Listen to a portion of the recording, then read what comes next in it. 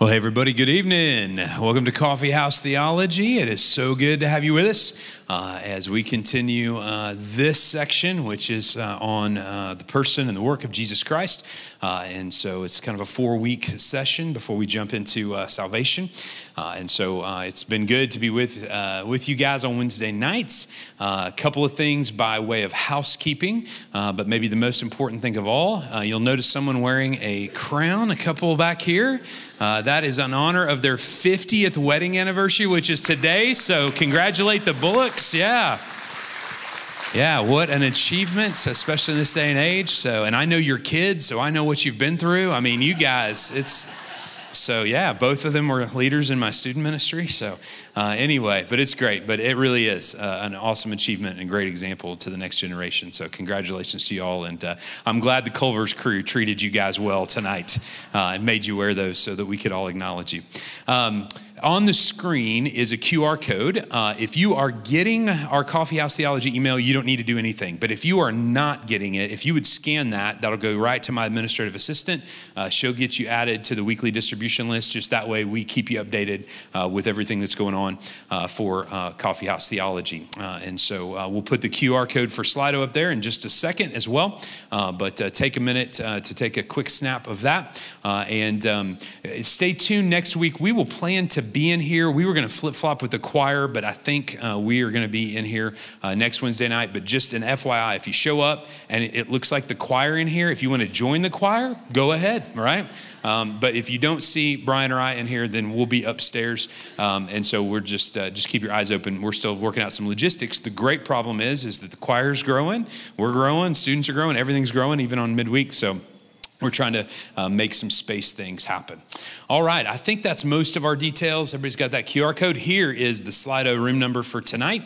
You can snap that QR code or just go to slido.com on your web browser, 1949149, and you can ask questions. Again, if you're new to us and you don't know how that works, you can also like questions. So the ones that are most frequently liked will get moved up, and Brian and I will address those when we get to the end tonight.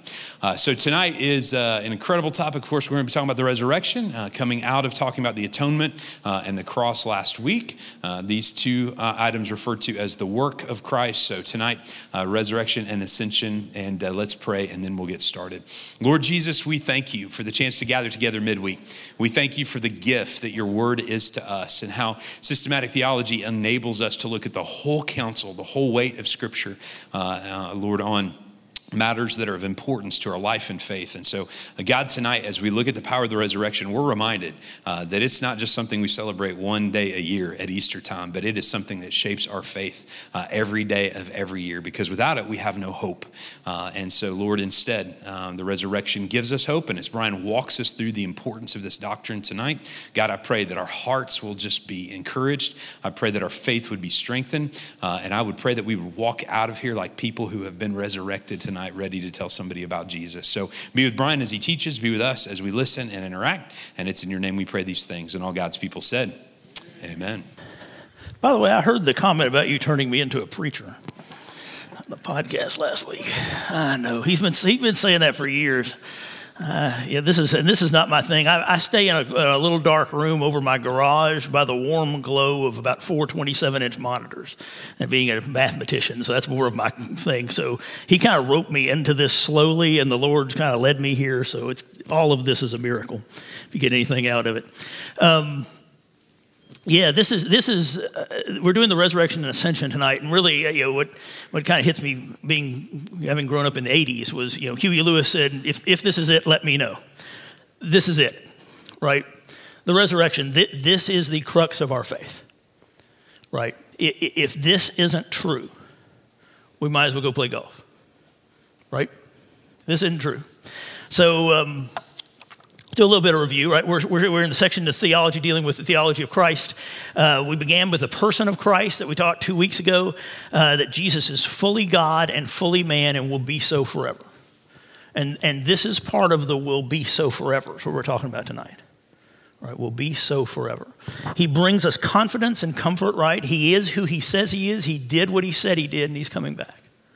right? That's what that is. That's what the person and the divinity and humanity of Christ is. And then last week, right, and this week we look at the work of Jesus, the cross last week, and then this week the resurrection and ascension. Jay talked about the crucifixion, the atonement, right, defined as the work of Christ, the work Christ did in his life and death to earn our salvation, right? This is where love and justice of God meet. In the cross of Christ. I loved his explanation of the term propitiation. I'm big on language. There are people that kind of resist theological language, to which I respond, do you know what a quarterback is? Right? Why don't you say dude that throws a ball? Right? Because there's a language to football. And we should have at least as much respect for theology as we do for football. Right? And so we need to learn the language of our faith. We need to learn what these terms mean. And we're all fully capable of that, right? Especially when you're under teaching like Jay's, right? And so we need to know these words, right? That propitiation, the sacrifice that bears God's wrath so that God may become favorably disposed to us, right? So that we may be saved. Isn't that awesome? Isn't that absolutely awesome? So we had to be saved, and in Jesus' crucifixion, he saves us. The primary application of the crucifixion is satisfying the demands of God, right? It is not about us. It's about God, right? It's all about God. The secondary application is to us, right? All of Jesus' work is God-focused. The cross is our victory. It cleanses us, teaches us to suffer and serve for God's glory as it shapes the lives we lead at the intersection of the holy God and broken man. Right? That's what the crucifixion does. And tonight we're going to look at the resurrection and the ascension, which is the second part of God's work. And this is it, right? This crux of our faith. If Jesus was not raised from the dead, we're done. John Stott says, Christianity in its very essence is a resurrected religion. The concept of resurrection lies at its heart. If you remove it, Christianity is destroyed. Tim Keller says, if Jesus rose from the dead, then you have to accept all that he said. If he didn't rise from the dead, then why worry about any of what he said? The issue on which everything hangs is not whether or not you like his teaching, but whether or not he rose from the dead, right? Everything hangs on this. Most importantly, what did Paul say in Scripture? Right, let's read 1 Corinthians 15, 12 through 22. Now, if Christ is proclaimed as raised from the dead, how can some of you say that there is no resurrection of the dead? But if there is no resurrection of the dead, then not even Christ has been raised. And if Christ has not been raised, then our preaching is in vain, and your faith is in vain.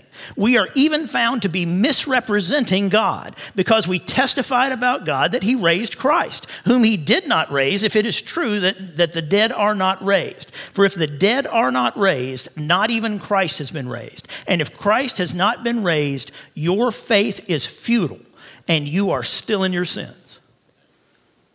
Right? Then those who have fallen asleep in Christ have perished. If in Christ we have hope in this life only, we are of all people most to be pitied. But, in fact, Christ has been raised from the dead, the first fruits of those who have fallen asleep. For as by a man came death, by a man has come also the resurrection of the dead. For as in Adam all die, so also in Christ shall all be made alive. Amen? That's good stuff. That's good stuff. All right. We start with the resurrection. We're going to start with New Testament evidence. The gospel gives us 4 accounts of the resurrection, right? In all 4 gospels, the synoptic gospels, and in John. I would like to read the account out of Luke. This is, right, it's 53 verses. What I would like to ask you is that you're welcome to turn to it and read along. I would like to ask you to listen. We are not a culture that is very good at listening. And we process information differently when we hear it than when we read it. And in Deuteronomy, God said, hear, O Israel, right? Not read, O Israel, right? Because we hear and see in Christ. So if you would give me that, I would like to read this over us. And if anything sticks with you tonight, I hope it's this, right? The Word of God. Everything else we talk about is going to kind of center around a lot of the things that happen. That's why I really like Luke's accounts, right? He's very detailed, right? He was our physician, our detailer. And so this is fantastic. And we're going to start with, at the beginning of chapter 24, when they're talking about they, which they begin it, it's the women who had come with him from Galilee, followed and saw the tomb and where his body was laid. Then they returned and prepared spices and ointments. On the Sabbath day, rested according to the commandment. And here's Luke 24. But on the first day of the week, at early dawn, they went to the tomb, taking the spices they had prepared. And they found the stone rolled away from the tomb. But when they went in, they did not find the body of the Lord Jesus. While they were perplexed about this, behold, two men standing by them in dazzling apparel. And as they were frightened and bowed their faces to the ground, the men said to them, "Why do you seek the living among the dead? He is not here, but is risen. Remember how he told you while he was still in Galilee that the Son of Man must be delivered into the hands of sinful men and be crucified and on the third day rise." And they remembered his words. And returning from the tomb, they told all these things to the 11 and to the rest. Now it was Mary Magdalene and Joanna and Mary the mother of James and the other women who with them who told these things to the apostles. But these words seemed to them as an idle tale, and they did not believe them. But Peter rose and ran to the tomb. Stooping and looking in, he saw the linen cloths by themselves, and he went home marveling at what had happened.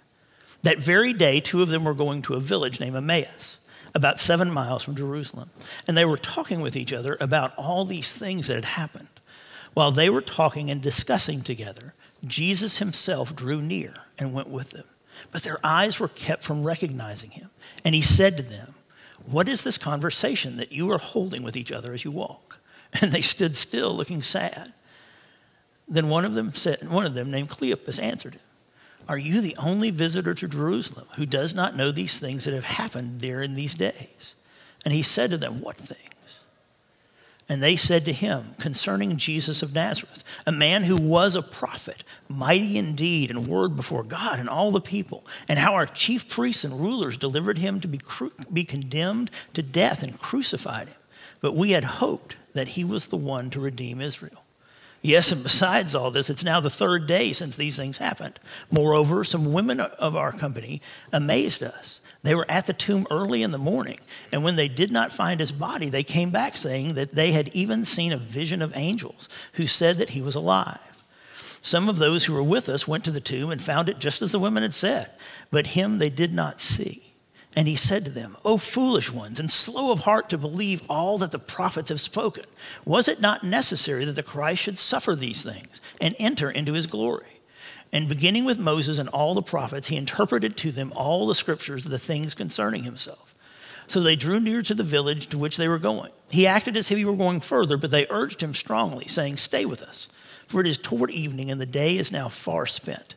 So he went in to stay with them. When he was at the table with them, he took the bread and blessed and broke it and gave it to them. And their eyes were opened, and they recognized him, and he vanished from their sight. They said to each other, "Did not our hearts burn within us while he talked to us on the road, and while he opened to us the scriptures?" And they rose that same hour and returned to Jerusalem. And they found the 11 and those who were with them gathered together, saying, "The Lord has risen indeed, and he has appeared to Simon." Then they told what had happened on the road and how he was known to them in the breaking of the bread. As they were talking about these things, Jesus himself stood among them and said to them, "Peace to you." But they were startled and frightened and thought they saw a spirit. And he said to them, "Why are you troubled? And why do doubts arise in your hearts? See my hands and my feet, that it is I myself. Touch me and see. For a spirit does not have flesh and bones, as you see that I have." And when he had said this, he showed them his hands and his feet. And while they still disbelieved for joy and were marveling, he said to them, "Have you anything to eat?" They gave him a piece of broiled fish, and he took it and ate it before them. Then he said to them, "These are my words that I spoke to you while I was still with you, that everything written about me in the law of Moses and the prophets and the Psalms must be fulfilled." Then he opened their minds to understand the scriptures. And he said to them, "Thus it is written that the Christ should suffer and on the third day rise from the dead, and that repentance for the forgiveness of sins should be proclaimed in his name to all nations, beginning from Jerusalem. You are witnesses of these things. And behold, I am sending the promise of my Father upon you. But stay in the city until you are clothed with the power from on high. And he led them out as far as Bethany. And lifting up his hands, he blessed them. While he blessed them, he parted from them and was carried up into heaven.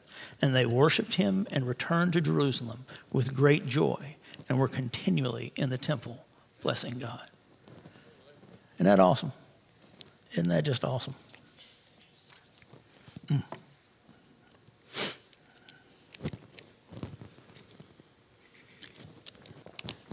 So obviously the epistle, right, the Gospels proclaim the resurrection, right? In Acts, that's all they talk about, right? That's all they do is proclaiming the resurrected Christ, right? That's the totality.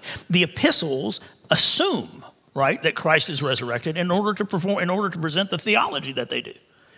And then, of course, Revelation, right, depicts Jesus in heaven, right, ruling and reigning. And so, that's the basis of everything that the New Testament, everything in the New Testament rests on the resurrected Christ. And these were estimates, a little bit of the evidence, this is not apologetics by any means, but there are apologetic, if you want to go into apologetic sides of this, right, one of the things John Stott says is perhaps the transformation of the disciples of Jesus is the greatest evidence of all for the resurrection, right? Pete, right, who withered under the grueling, intense questioning of a teenage girl around a fire, right? Withered, right? In Acts was bragging about, was celebrating being worthy to suffer for Jesus' name, right? And we look at that in all of the disciples. We watch how they were transformed, and in that, and we've seen that there's historical evidence on the apologetic side. Let's look at the nature of Christ's resurrection, that he's a physical body made perfect. Post-resurrection, right? Some of the disciples did not recognize Jesus, right? We saw that on the road to Emmaus, right? Until Jesus opened their eyes, they were kept from recognizing him, and then their eyes were opened and they recognized him, as we just read. In John, Mary Magdalene failed for a moment to recognize Jesus. It said, having said this, right, John 20:14-16, having said this, she turned around and saw Jesus standing, but did not know that it was Jesus. Jesus said to her, "Woman, why are you weeping? Whom are you seeking?" Supposing him to be a gardener, she said to him, "Sir, if you have carried him away, tell me where you have laid him, and I will take him away." Jesus said to her, "Mary." She turned and said to him in Aramaic, "Rabboni," which means teacher, right? And she came while it was still dark, right? And then she turned and recognized him. On other occasions, he was recognized fairly quickly. Matthew 28:9. And behold, Jesus met them and said, "Greetings." And they came up and took hold of his feet and worshiped him. Later on in Matthew 28:17. And when they saw him, they worshiped him, but some doubted. John 20:19. It was the first day of the week, and the doors being locked where the disciples were for fear of the Jews, Jesus came and stood among them. And he said to them, "Peace be with you." When he had said this, he showed them his hands and his side. And then the disciples were glad when they saw that it was the Lord. On down 26:28. And 8 days later, the disciples were inside again, and Thomas was with them. Although the doors were locked, Jesus came and stood among them and said, "Peace be with you." Then he said to Thomas, "Put your finger here and see my hands, and put out your hand and place it in my side. Do not disbelieve, but believe." Thomas answered him, "My Lord and my God." And John 21:7, the disciple whom Jesus loved therefore said to Peter, "It is the Lord." When Simon Peter heard that it was the Lord, he put on his garment, for he was stripped for work, and threw himself into the sea. John, and on down verse 12, Jesus said to them, "Come and have breakfast." Now none of the disciples dared ask him, "Who are you?" They knew it was the Lord, right? Initially, right, they were frightened in Luke 20, what we read in Luke 24:33. But in 37, they were convinced by seeing his hands and seeing him eat some fish. And that was his physical body, right? And there's some continuity between the resurrected Jesus, but also differences. And I love what one author said, perhaps the difference was between a man who had spent his whole life suffering and one that was perfectly restored, right? Jay talked about that Jesus' whole life was suffering, right? Up to the cross, his whole life was suffering. And now he's resurrected, right? Perfect in an imperishable, eternal body. And so while there are things that are the same, it's completely different, right? Yeah, Jesus' body was different, right? Never to be weak or die, to put on immortality. Paul tells us that in 1 Corinthians 15:53. For this perishable body must put on the imperishable, and this mortal body must put on immortality. It's imperishable, right, in glory and power and spiritual body. Paul talks about that at length, right, in 1 Corinthians. Jesus had a physical body, right? And there's a ton of scripture that supports that, right? He could be touched or held. Matthew 28:9. And behold, Jesus came and said greetings, and they came up and took hold of his feet and worshiped him. He appeared as a traveler on the road that we just read about in Luke. He took bread and broke it, right? When he was at the table with them, he took bread and blessed it and broke it and gave it to them.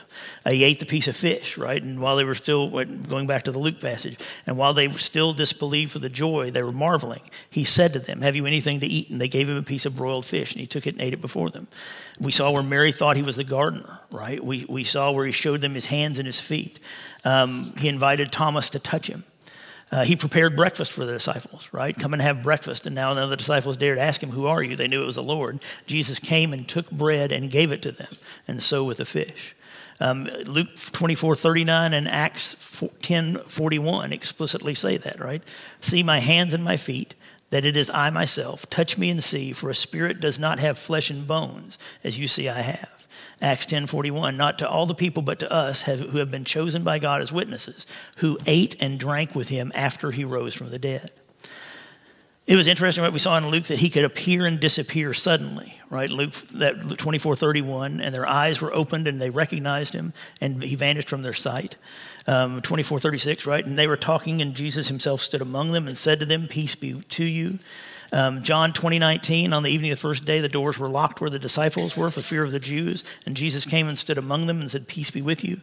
On 9:26, as we read, right, that although the doors were locked, Jesus came and stood among them. We need to be really careful with conclusions, because one of the things I hear a lot of people teach is that he could walk through walls, or was beamed in by a train. Like we watched too many episodes of Star Trek, right? He was beamed in. There was a little zing sound, and Jesus appeared amidst them, right? There's nothing in Scripture that says that, right? There's nothing in Scripture that talks about that supernatural. What it says is that Jesus, right, and the locked doors, but it doesn't say he passed through walls. Doors can miraculously open, right? We remember in Acts, right, when they were in the jail.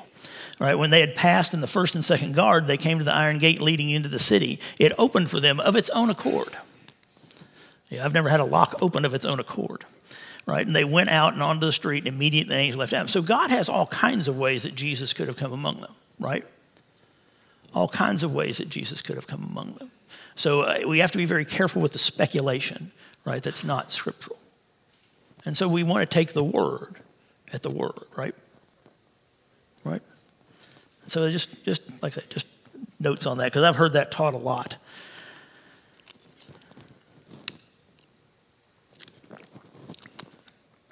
All right.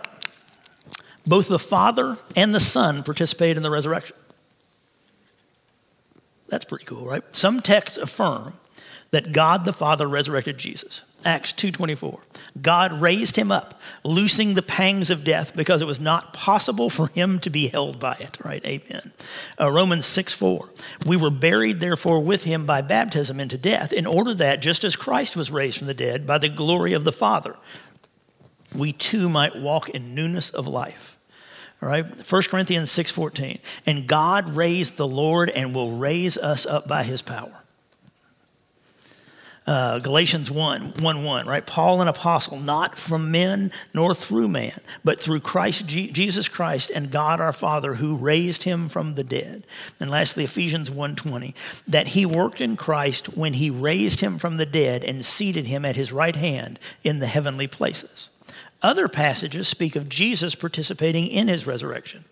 John 10:17-18. For this reason the Father loves me, because I lay down my life that I may take it up again. No one takes it from me, but I lay it down of my own accord. I have authority to lay it down, and I have authority to take it up again. This charge I have received from my Father. In John 11:25, Jesus said to her, I am the resurrection and the life. I am the resurrection and the life. Right? Whoever believes in me, though he die, yet shall he live. So the best in the conclusion, right, as we take Scripture again, taking the word at its word, is they both participated in it, right, in different aspects. So what's the doctrinal significance of the resurrection? One is Christ affirms the goodness of material creation. We talked about dualism last semester when we talked about kind of that there is an attitude, and it really kind of comes back today, but especially back in the first century, there was an attitude that the spiritual is what's good and the material is what's bad. And so what it led to was people living a life that as long as you thought or believed the right thing, you can do anything you want with your body. That's how you end up with temple prostitutes. That's how you end up with these horrific hedonistic, right, customs that people were dealing with. But Jesus says no, that there is a new Jerusalem coming down, right? Jesus was resurrected into a physical body. We'll get into that, a physical body ascended to heaven, right? And we talked about Jesus was raised from the dead and will be a physical body forever, right? That's what went up to heaven. He's coming back like he said, in the same way he went up. God saw everything he made, and behold, it was good, right? Genesis 1:31. And there was evening and there was morning the first day, right? We as resurrected people will live in new heavens and new earth, right? That's what 2 Peter 3. But according to the promise, we are waiting for new heavens and new earth in which righteousness dwells. Amen. And we are set free from bondage and corruption, Romans 8:21, that the creation itself will be set free from its bondage to corruption and obtain the freedom of the glory of the children of God. Amen.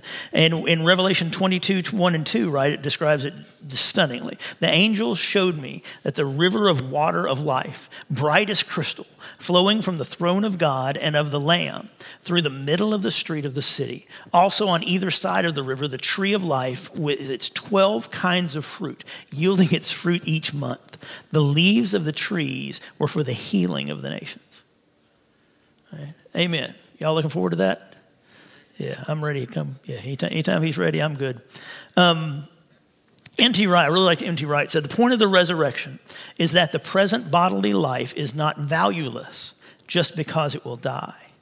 What you do with your body in the present matters because God has a great future in store for it. What you do in the present by painting, preaching, singing, sewing, praying, teaching, building hospitals, digging wells, campaigning for justice, writing poems, caring for the needy, loving your neighbors yourself will last into God's future. These activities are not simply ways of making the present life a little less beastly, a little more bearable, until the day when we leave it all behind, as the hymn so mistakenly puts it. They are part of what we may call building for God's kingdom, right? A new heaven and a new earth are coming down, right? These things have eternal significance. What we do, and if the resurrection is true, it matters in everything we do, right? Everything is different if Jesus was raised, right? Now, we must not fall into dualism, believe that spiritual is good, physics bad, or we may misunderstand God's plan of salvation. Christ's resurrection ensures our regeneration.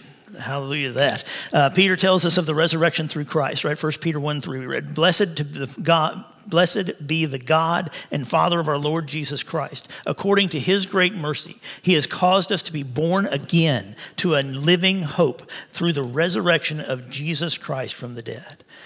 Which helps explain, right, Paul's Ephesians 2:5-6 says, even when we were dead in our trespasses, made alive with Christ. By grace you were saved, and he raised us up with him, seated with him in the heavenly places in Christ Jesus. Right? So that we may know Christ and the power of his resurrection, that I may know him, Philippians 3:10, and the power of his resurrection, may share his sufferings, becoming like him in death. Ephesians 1:19-20, right? The resurrection of Christ is tied to the power at work within us. The same power that raised Christ is at work in us. The Ephesians passage says, and what is the immeasurable greatness of his power toward us who believe? According to the work of his great might, that he worked in Christ when he raised him from the dead and seated him at his right hand and in the heavenly places. Romans 6:4, we were buried therefore with him by baptism into death, in order that, just as Christ was raised from the dead by the glory of the Father, we too might walk in newness of life. And then Romans 6:11, so that you may consider yourselves dead to sin and alive to Christ, to God in Christ Jesus. Sin will not have any dominion over us, right? In Christ, sin does not have dominion over us. For sin, Romans 6:14, for sin will have no dominion over you, in case you were wondering. Since you are not under the law, but under grace. Right? 1 Corinthians 15:17, if Christ has not been raised, you're futile and still in your sins. Well, we read Christ was raised, right? And so we are not in our sins, right? We are no longer bound by that. Yet many of us live bound to them, right? Because we do not understand the power that Christ has put in us, what the power of the Holy Spirit in us is, to live lives of freedom and abundance, right? That's what he calls us to. And not worldly abundance, right? But kingdom abundance. Isn't that awesome? Isn't that awesome? All right. Acts 1:8 promised power to the disciples intensified for proclaiming the gospel. If you've been in this church any time at all, you have this pretty much imprinted on your forehead. But you will receive power when the Holy Spirit has come upon you, and you will be my witnesses in Jerusalem and in all Judea and Samaria and to the ends of the earth. Praise God, because we're the end of the earth, right? You get that, right? Praise God, the gospel made it to us. Praise God. Christ's resurrection ensures our justification.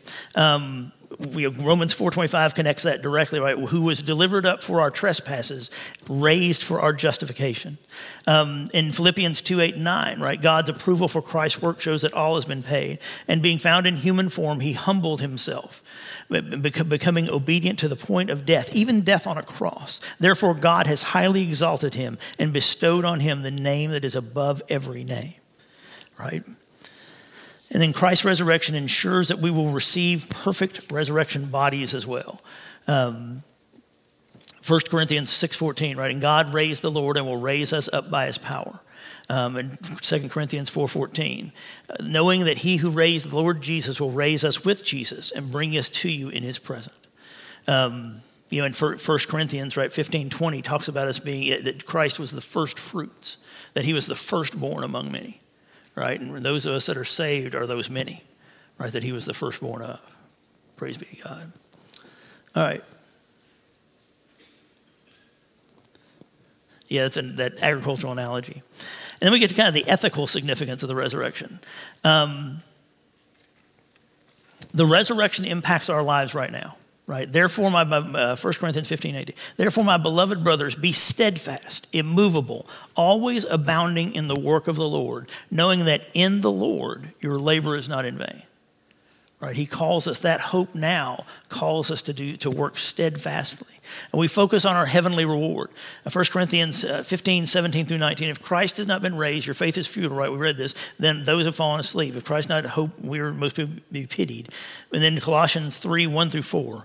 If then you have been raised with Christ, seek the things that are above, where Christ is, seated at the right hand of God. Set your mind on things above, not on things on earth. For you have died, and your life is hidden in Christ with God. When Christ, who is your life, appears, then you will appear with him in glory. Right? We have an obligation to stop yielding to sin in our lives, right? Romans 6:11-13. So you must consider yourselves dead to sin and alive in Christ Jesus. Let sin, therefore, not reign in your mortal body to make you obey its passions. Do not present your members to sin as instruments for unrighteousness, but present yourselves to God as those who have been brought from death to life, for your members to God as instruments of righteousness. Right? If the resurrection is true, we are resurrected now, right? Eternal life is not a length, it's a quality, right? Everybody's going to live forever. Some are going to live in the presence of God and some in his absence. Eternal life is a quality of life, and you have that now. We have eternal life today. Those of us that are saved have eternal life right now. That's staggering. Now let me ask you a question. Do you live like that?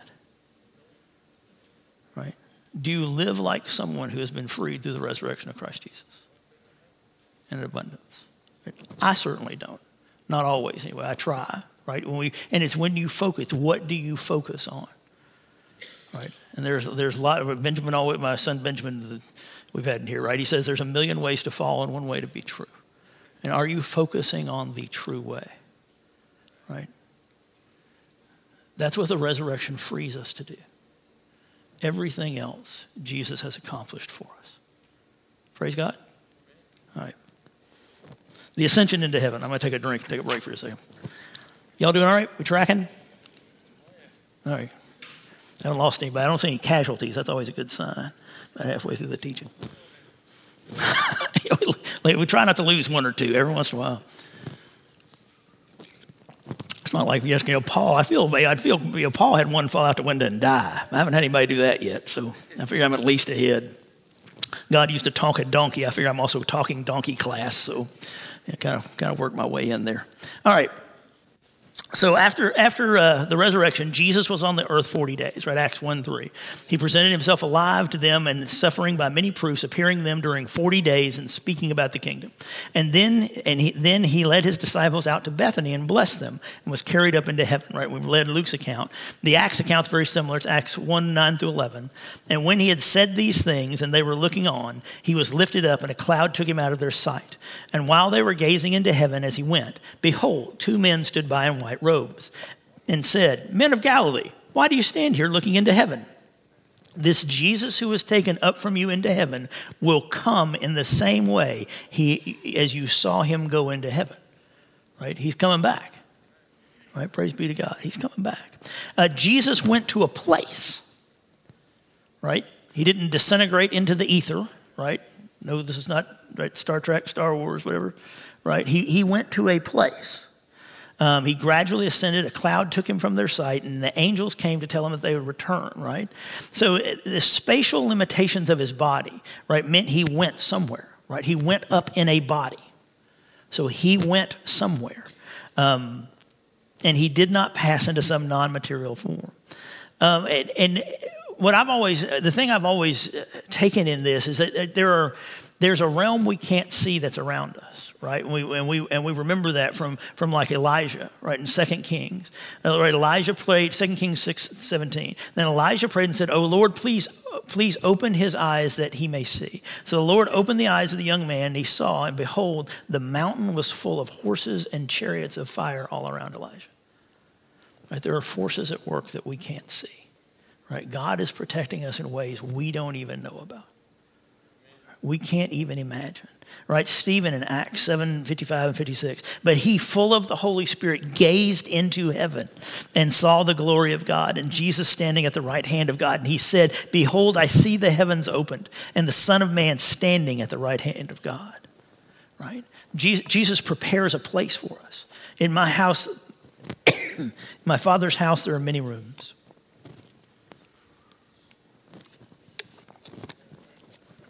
If it were not so, would I have told you that I go to prepare a place for you? And if I go and prepare a place for you, I will come again and will take you to myself, that where I am, you may be also. That's awesome. Right? Scripture does not tell us the location of heaven, but it's described as above. Right? We see the New Jerusalem coming down from above, right? Revelation 21:2 that we read. And I saw the holy city, New Jerusalem, coming down out of heaven and prepared as a bride and husband, prepared as a bride adorned for her husband. My dad was an aerospace engineer, was a test pilot back in the 40s and 50s with the very first jets, and then an aerospace scientist. From the 50s to the 90s. And so I remember him talking about the Russian cosmonaut, right, when he first went up into orbit. Right, he went up and reported that heaven wasn't there. He did. He literally came back and said, "There's no heaven." Went up, looked, back. Yeah, and one theologian I read, which I really like how he phrased this, said he scoffed that he had not seen God, or he said the Russian cosmonaut that came back and scoffed that he had not seen God or heaven merely demonstrates the blindness of man toward this realm, right? Because you can see and not see. Jesus says, and hear and not hear, right? Those that do not know him will see and not see, and hear and not hear, right? But Jesus Christ received glory and honor that had not been his before as the God-man, right? Before he died, Jesus prayed in John 17:5, "And now, Father, glorify me in your own presence with the glory that I had with you before the world existed." Right? Acts 22:33, "Behold, therefore, exalted at the right hand of God, and having received from the Father the promise of the Holy Spirit, he has poured out this that you yourselves are seeing and hearing." right? Philippians 2:9. Therefore God has highly exalted him and bestowed on him the name above every name. 1 Timothy 3:16. Great indeed, we confess, is the mystery of godliness, right? He was manifested in the flesh, vindicated by the Spirit, seen by angels, proclaimed among the nations, believed on in the world, and taken up in glory. Right? Right? And angelic choirs are now singing praise to him, saying with a loud voice, worthy is the Lamb who was slain to receive power and wealth and wisdom and might and honor and glory and blessing. Amen? Yeah. Yeah. All right. So Christ went up and was seated at the right hand of God, right? And this is called Christ's session. Right, and it was an honor to sit down at the right hand. They call it his session because this place of honor was showing the completion of his work. Right, that he had completed his work. He had come down, been crucified, died for our sins, and raised from the dead. Right, and he is sitting at the right hand. Psalm 110:1. The Lord says to my Lord, sit at my right hand until I make your enemies your footstool. Hebrews 1:3, he is the radiance of the glory of God and the exact imprint of his nature, and he upholds the universe by the word of his power. After making purifications for sin, he sat down at the right hand of the majesty on high. Right? And this seating indicates authority. Ephesians 1:20-21, that he worked in Christ when he raised him from the dead and seated him at the right hand in the heavenly places, far above all rule and authority and power and dominion, and above every name that is named, not only in this age, but also in the one to come. 1 Peter 3:22, who has gone into heaven and is at the right hand of God with angels and authorities and powers having been subjected to him. 1 Corinthians 15:25, for he must reign until he has put his enemies under his feet, right? And from this authority, he poured his Spirit into the church. Acts 2:33, before being therefore exalted at the right hand of God, having received from the Father the promise of the Holy Spirit, he has poured out this that you yourselves are seeing and hearing, right, that we've just read. Right? He's seated at the right hand of God does not mean that he is fixed and inactive, right? In Revelation 2:1, we see him walking among the lampstands. So it's not that he's seated and inactive. He is in that place of honor and given that place as a session of his work. Does that make sense? Right? You can be complete in the work and not permanently, he's not mounted like a statue. Right? And there are people that teach that, which is very confusing to me. All right. What's the doctrinal significance of the ascension, right? Christ's ascension foreshadows our ascension to be with him. 1 Thessalonians 4:17. Then we who are alive, who are left, will be caught up together with them in the clouds to meet the Lord in the air, and so will always be with the Lord. Hebrews 12:2, looking to Jesus, the founder and perfecter of our faith, who for the joy that was set before him endured the cross, despising the shame, and is seated at the right hand of the throne of God. Right, talking John 14:3, where he goes and prepares a place to bring us back to. Christ's ascension gives us assurance that our final home will be in heaven with him. Right, John 14, right, that he's preparing the room for us. We are able now to share in part Christ's authority over the universe, and we will later share it more fully. That's Ephesians 2:6. He raised up with him and seated him in the heavenly places of Jesus Christ. We share in part his authority over forces of evil in the heavenly places. Ephesians 6:12, we do not wrestle against flesh and blood, but against rulers, against authorities, and against cosmic powers over this present darkness, against the spiritual forces of evil in the heavenly places. 2 Corinthians 10:4, for the weapons of our warfare are not of the flesh, but have divine power to destroy strongholds. Right, 1 Corinthians 6:3, do you know that we are to judge angels? How much more then matters pertaining to this life? Revelation 2:26 and 27, the one who conquers and the one who works until the end, to him I will give authority over the nations, and he will rule over them with a rod of iron. And when earthen pots are broken in pieces, even I myself have received authority from my Father. Revelation 3:21, to the one who conquers, right, I will grant him to sit on my throne, as I conquered and sat down with my Father on his throne. And so that leads us to kind of the summary. There are two big states of Jesus, which are kind of the sections of his life, and this is where this breaks into. Right, there's the humiliation and the exaltation. Right, the humiliation was the crucifixion, what we studied last week, right? And it involves our incarnation, suffering, death, and burial, right?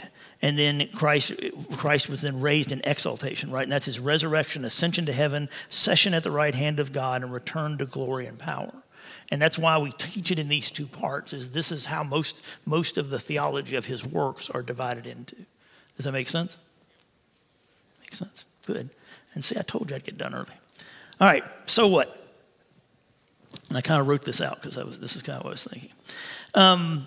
The resurrection is the crux of what we believe, right? If it's not true, we're done.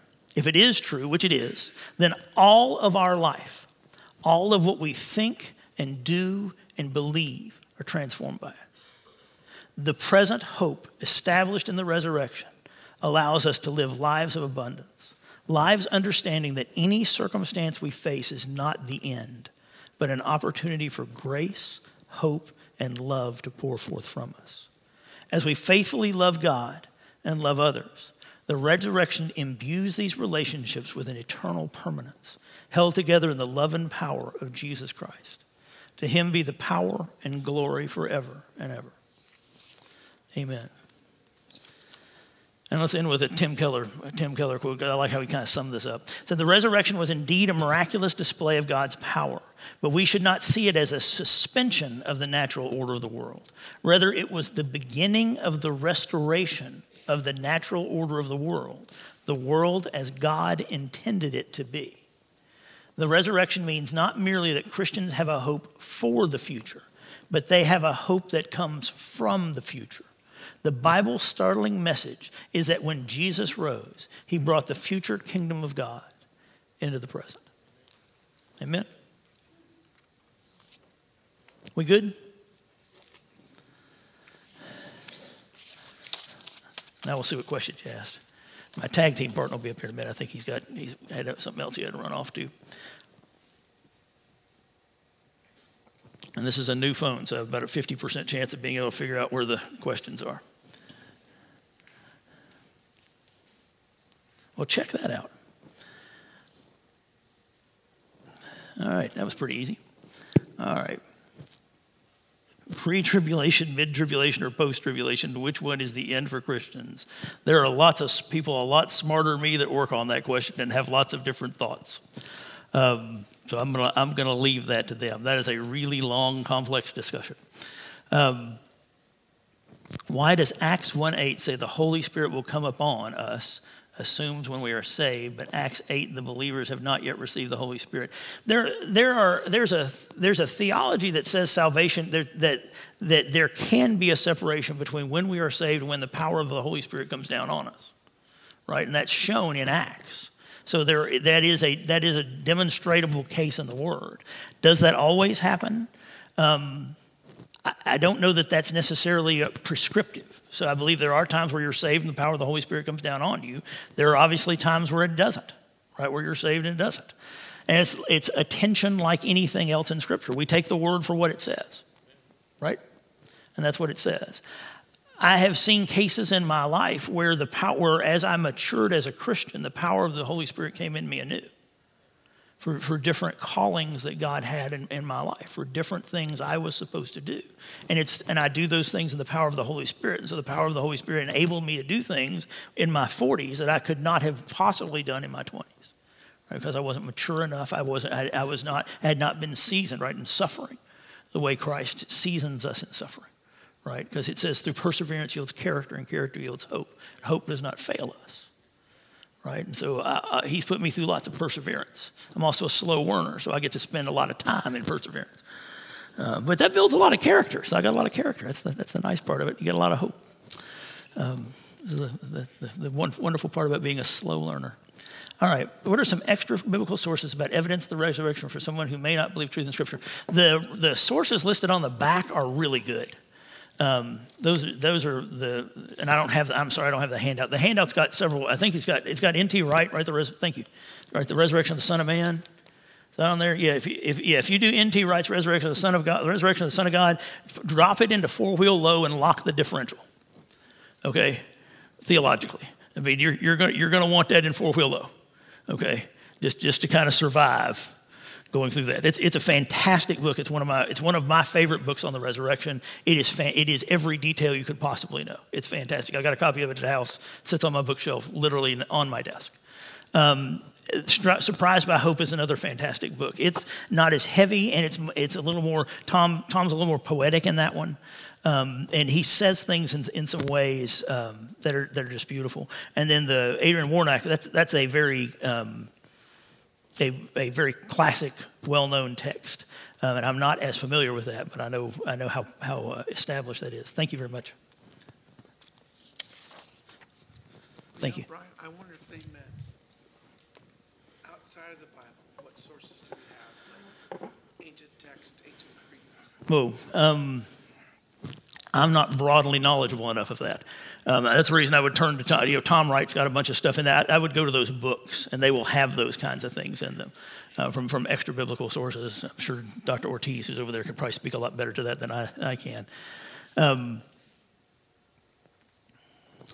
When will Brian be ordained? That's really not very funny. Y'all supposed to be my friends. I'm terrified enough of here. I'm sweating and shaking. Y'all agreeing with Jay. I'm supposed to be a preacher. That's not make me comfortable. All right, that's not helpful.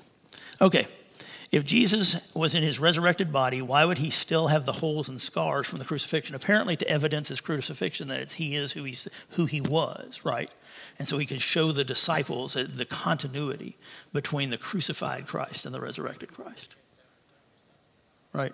I mean, I think that's the obvious. It obviously didn't seem to inhibit his function, right? He wasn't in pain. It's a perfected body, but he must have used. And what we see Scripture clearly teach, right, is when they saw those scars, they knew it was him, and so it was for his identity, to his. What is tribulation? That's the 1,000 years in Revelation. Yeah, that's just more than I really want to go. We're not going to go through Revelation. By the way, Jay is one of the greatest teachers of Revelation I've ever heard. He is the best teacher of Revelation. It's on our Station Hill podcasts. And anybody that hasn't listened to him teach Revelation, I would strongly encourage you to go listen to it. It is the best teaching on Revelation that I've ever heard. It is absolutely fantastic.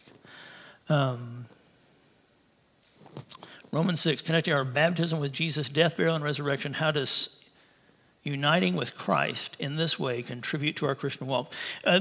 Baptism is a statement, right? Because we do it publicly, and so it's a statement of our affiliation. It's also a symbol, right? And so symbolically, we are buried and raised with him. That's why we baptize by immersion, and so it's symbolic. It reinforces. There are very important things to being a body. Right, there are things that bind us together, and God has given us things like the Lord's Supper. Right, what's really cool about the Lord's Supper is it doesn't just bind us right within this body, but it binds us with bodies through the centuries and through the millennia. Right, that's been practiced for 2,000 years, and it binds us with bodies all over the world. Right, that's what baptism does. That's what the Lord's Supper does. Right, it unifies us as the body of Christ. Isn't that cool to think that we partake in the same things the disciples partook in, right? That's really cool. And so that's part of the fabric that makes us the church. And I think that's just fantastic. I'm sorry. I'm really, really big on that. What happened to Jesus during the 3 days of the resurrection? The Bible doesn't tell us. Right? The Bible doesn't tell us. Why does a mathematician need so many monitors? That's a fantastic question. I do a lot of math. I have lots of programs running. These are really uncomfortable. Okay. All right. It actually does kind of keep the room warm. That's why I have an air conditioner, because it's very hot. I got lots of discs. You said you try to live in the resurrected life. How would you try to do that? We live in the understanding that Jesus has already won. We live in the understanding that we live. And one of the things I really have a problem with is we live a life where we are bombarded with the message of scarcity, right? Right. Get what you can what you get, sit on a can, right? That's what, right? Get what you can what you get, sit on a can, right? That's what the world tells you, right? What Jesus says is you have everything you need because I've given it to you. And so you are free. You're not a slave to any of that. You're free to give, right? We worry about giving because we might not have enough. And Jesus says, you have enough in me. And so anything you give will just come back, right? That's what resurrection does. That's what resurrection is. And so we don't live like people of scarcity. We don't live like people that are afraid, right? We're not in fear of this world. Right? Isaiah 11 says, and I love, the Lord gave me this definition of fear back in 2006. Fear is ascribing power and authority to something. Let me say it again. Fear is ascribing power and authority to something. Because here's how you resolve it, right? Isaiah 11 says, fear the Lord. Isaiah 12 says, do not be afraid. Is the Bible true? Yes. Are both those statements true? Yes. What he says is ascribe all power and authority to the Lord. And then the world's got nothing. Right? The world's got nothing. So do we live lives like the world is powerless to us? That's how you live the resurrected life. Right? That's how you live in the hope of Jesus. Right? We should be the most, right? Love, joy, peace, patience, kindness, gentleness, goodness, faithfulness, and self-control should ooze out of us.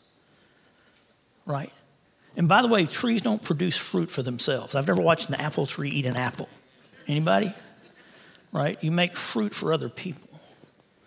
It's to be given away. And so those fruits of the Spirit are for the others. They're for the body first, right? We take care of each other.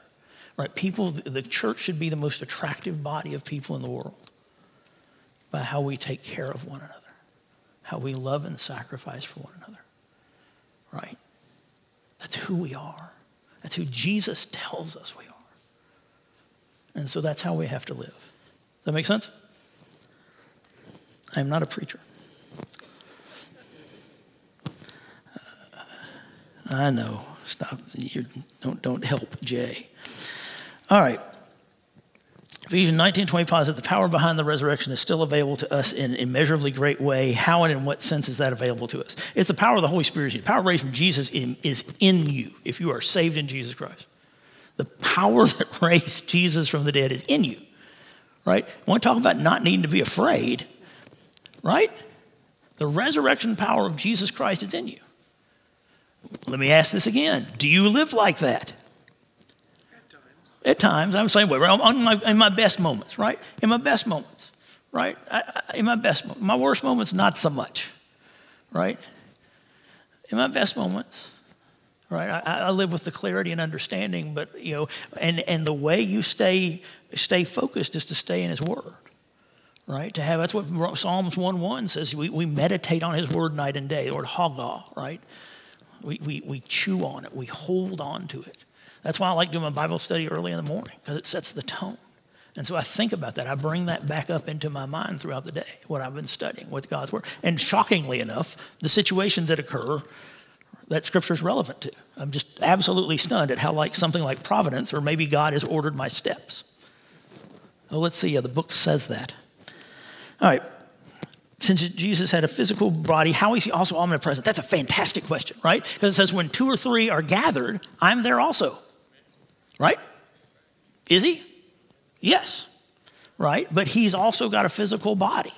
And He, by the way, He said that when 2 or 3 gathered while He was in a physical body. Right?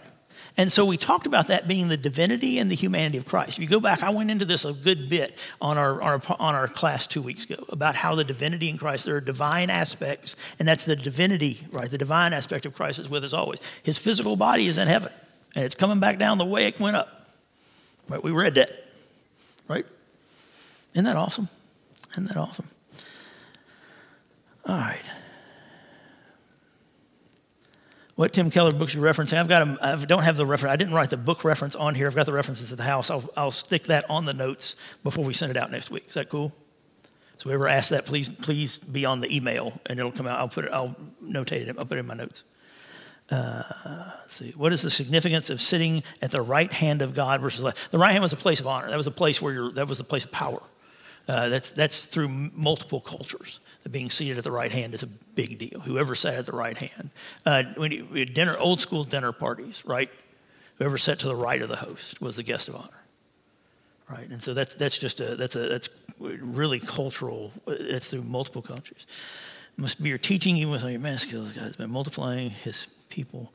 What is the best way to learn the Bible not at face value? The best way is to do it. I mean, Bible study groups. We have some fantastic Bible teachers here in this church. Get in a small group. We learn best. We learn best together, right? Because our pastor Brentwood always says, first person you lie to is you, right? Just be honest and nod, right? And so you need other people around you. And so as you study Scripture together, what I'm always stunned by is usually when I teach a small group, I'm kind of wondering why I'm the teacher. Because most of the wonderful theology and thoughts come out of the people around me while I've been studying this stuff for a week. And so it's just magnificent to watch the Holy Spirit work like that. And so the way you'll do that is collectively. I also have Bible software. I'm a fan. It's pretty expensive. Rachel and I, a long time ago, looked at our budget and said, we believe Bible study is important. How much of our money goes to Bible study? You know how much money we spent on Bible study? So we started investing in Bible software. And my sons use it. My sons have the version that's on their phone that allows access. We literally have tens of thousands of books in that library. We've invested quite a bit. But we believe that's important, and it showed our sons. We're kind of an academic family, and so it showed our sons the values of that. And so we have extensive Bible software tools, and those things are fantastic. You should install seatbelts to keep us safe. We weren't going that fast. In the ascension of Jesus' name, the same way you would say ascend to a throne. Yes, it's a lift, a raising up. Jesus was physically lifted off the earth into the sky, and that's a raising up. Was Jesus' body after resurrection be like the body we will have in heaven? Yes. When Christ comes back after the final battle, then there's 1,000 years reign. Yes, Jesus is coming back in his resurrected body, and yes, we will one day have resurrected bodies, which is. Do I keep my scars? I hope not. I'm titanium from the waist down, so I'm really hoping I get that replaced. If not, I really hope they never scan for titanium in the airport. I'm just going to be one big beep. Beep. What's wrong with you? All right. Not a question, but Patrick Shiner from Midwestern Seminary has a good, accessible book on the Ascension of Christ. Fantastic. The Bible does say that Jesus was in paradise after the crucifixion for the person asking what happened to Jesus during 3 days. Yeah, he says, you'll be with me today in paradise, right? And yeah, the Greek has no punctuation.